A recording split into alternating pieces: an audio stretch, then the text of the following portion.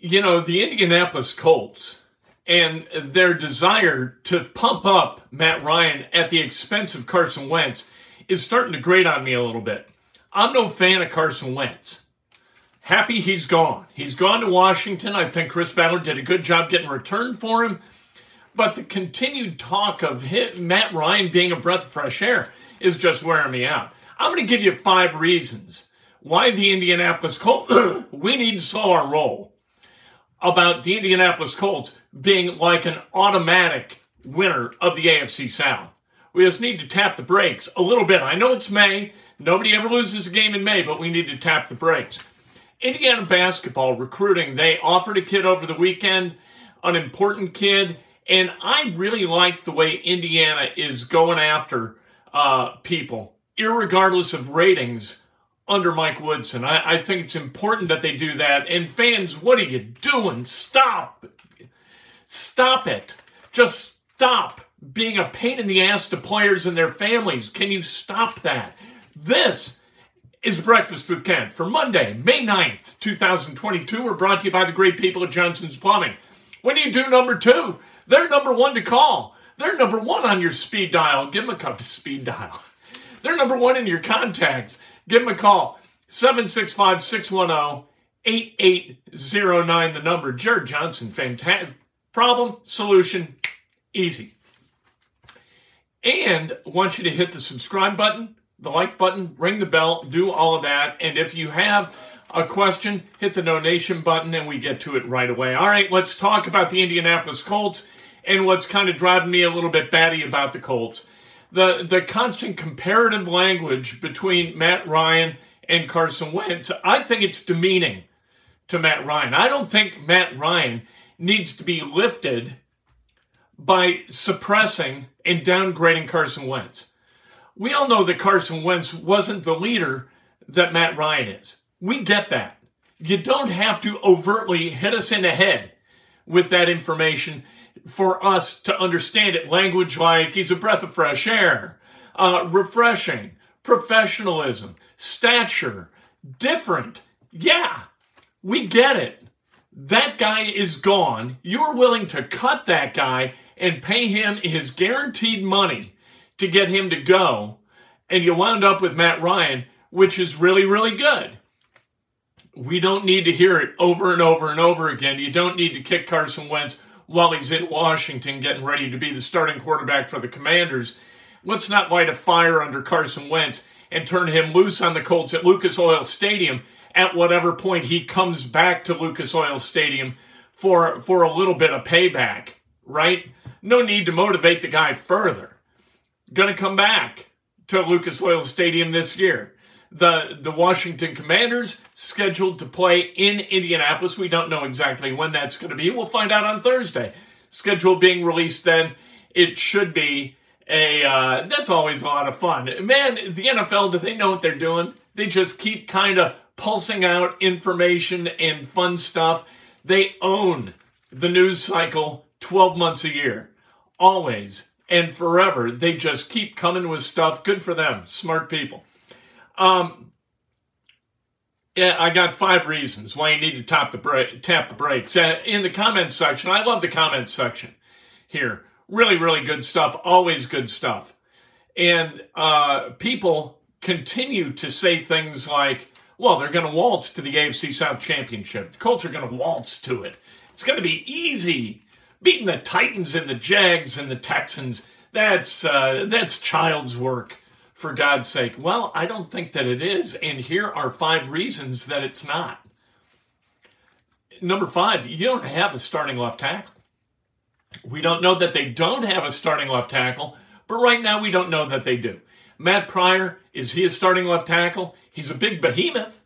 We know that. He didn't play badly last year in spelling Eric Fisher when Eric Fisher couldn't play, and we had to suffer a little bit through Julian Davenport. Sam Tevy during camp knew he couldn't play. So now they've got Matt Pryor, and with the 3rd-round draft pick, 77th pick overall, Bernard Ryman.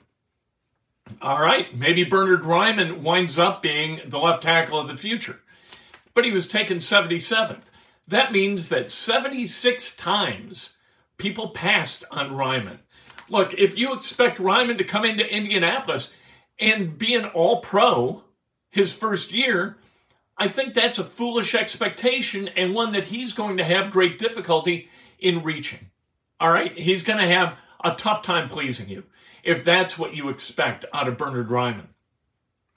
Number 4, all receivers are 25 and under. Kiki Kute is the oldest wide receiver on this team. He is 25 years old. None of them are first-round picks. None. People talk about the Falcons and how, Matt Ryan was able to elevate Julio Jones and Calvin Ridley and Kyle Pitts and on and on and on. First rounder.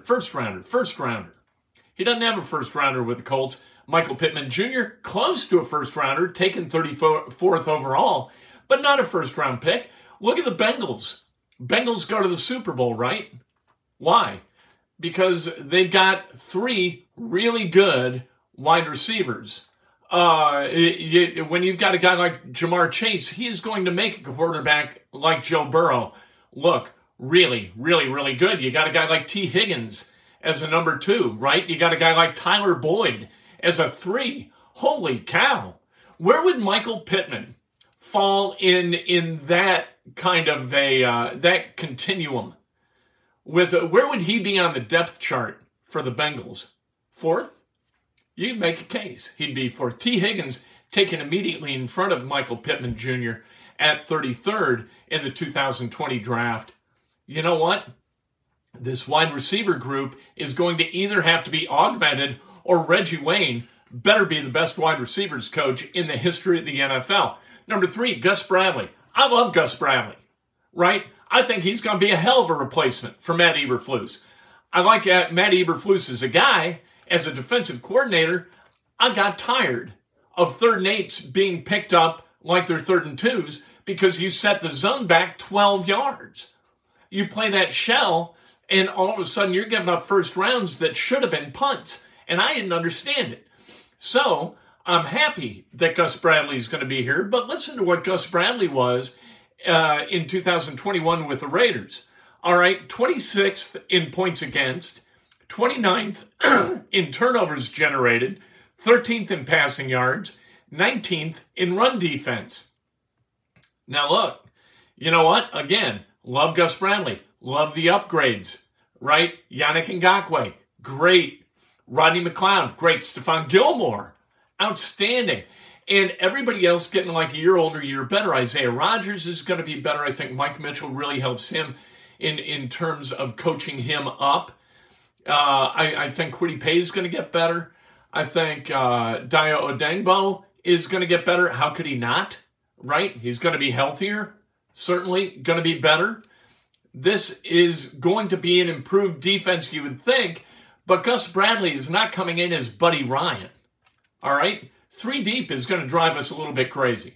Let's be honest about that. This is not Legion of Boom 2.0. It's not.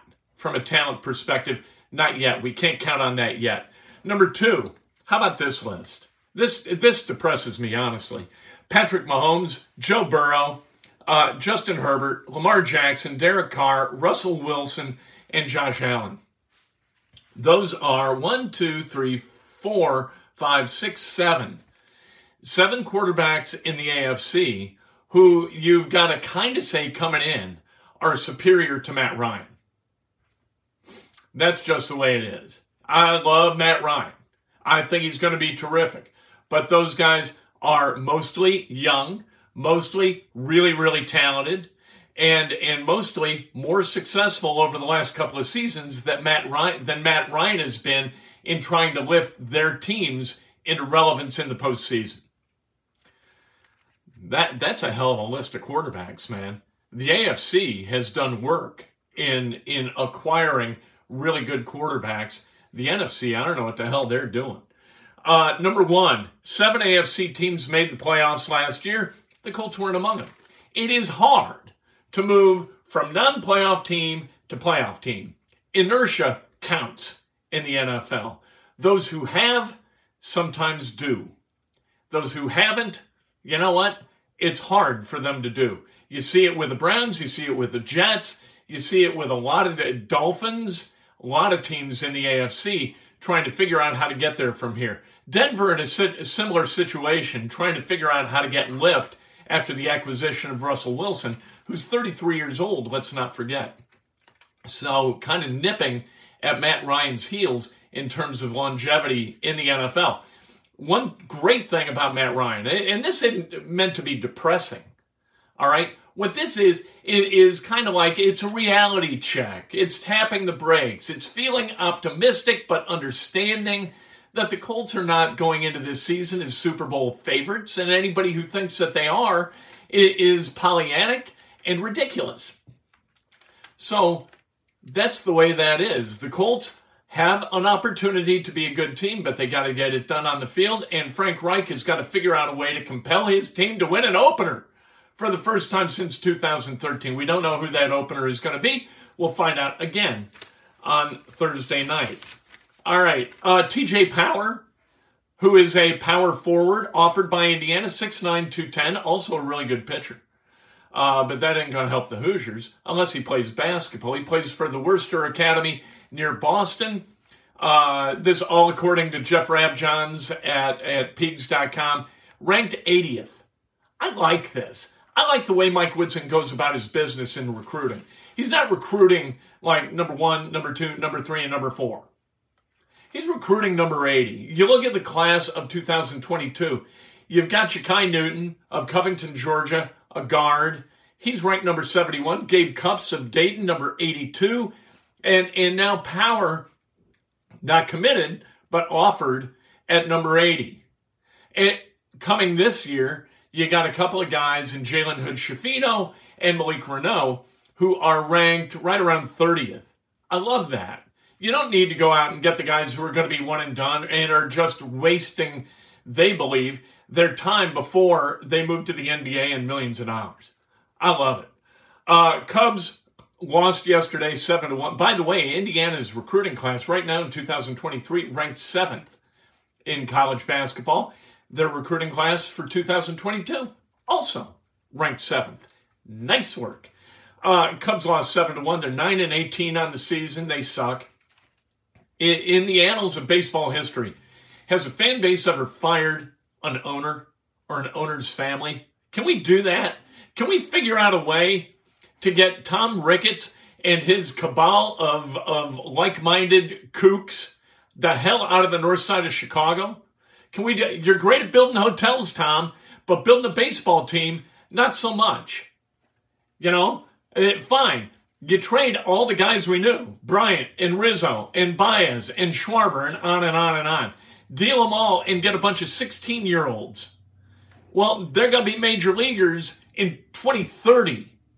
What the hell are we doing? What kind of an operation are you running? Just trying to squeeze us for as much money as you can. It's pathetic. An owner of a sports franchise should be motivated by cash, but not to the exclusion of all else. Fan tossed from the Mavs Suns game last night. He was getting sideways with Chris Paul's family. What are we doing? What kind of idiots have we become that we walk into arenas and immediately we just look for people to yell at? That's the whole thing, right? It's not about cheering for your team. It's not for this guy who was run out of the game last night. It wasn't about, hey, Luka, Luka, Luka, even though he was wearing a Luka jersey. It's like yelling at Chris Paul and yelling at Chris Paul's family. Is this what we've reduced ourselves to? This is who we are. It's pathetic. Games tonight. But by the way, both teams that were down 2-1 won last night. Mavs won, 76ers won. Harden with a pretty good night. Jimmy Butler was better, but Harden gets the win. Those two series tied at 2. Tonight, you've got the Bucks ahead in their series 2-1. You've got Golden State ahead in their series 2-1. We've heard that Ja Morant isn't going to play tonight for the Grizzlies. That is going to eviscerate any chance that the Grizzlies have to win that game. Let's celebrate some birthdays on this Monday. Matt Norton, Brian Sullivan, Sheila Orcutt, the great Madison Roder, one of the finest cross-country runners in the history of Indiana high school sports. Jenny Scott, a terrific general manager at Entercom, who I really enjoyed working with. Gary Sally, happy birthday. Daniel Lenahan, happy birthday. Bill Nichols, Todd Garner, The great Duncan Smith, a fine improviser. Very funny guy. Sam Agee, happy birthday. And Jessica Sherman. Jessica Sherman. Spent a couple of late nights out with Jessica Sherman when she was in for a radio market visit. Fun lady. Just leave it at that. That sounds kind of nefarious. She's nice. Nothing odd. At any rate, if today's your birthday, you celebrate like hell. If it's not your birthday, you celebrate somebody else. That's best done with an honest and specific compliment. Today, inside Indiana Sports Now, we're rolling. Talking Colts, talking Hoosiers, maybe a little Butler. A couple of announcements over the weekend with Butler. We'll do that today at about 4 o'clock. Can't wait to talk to you then.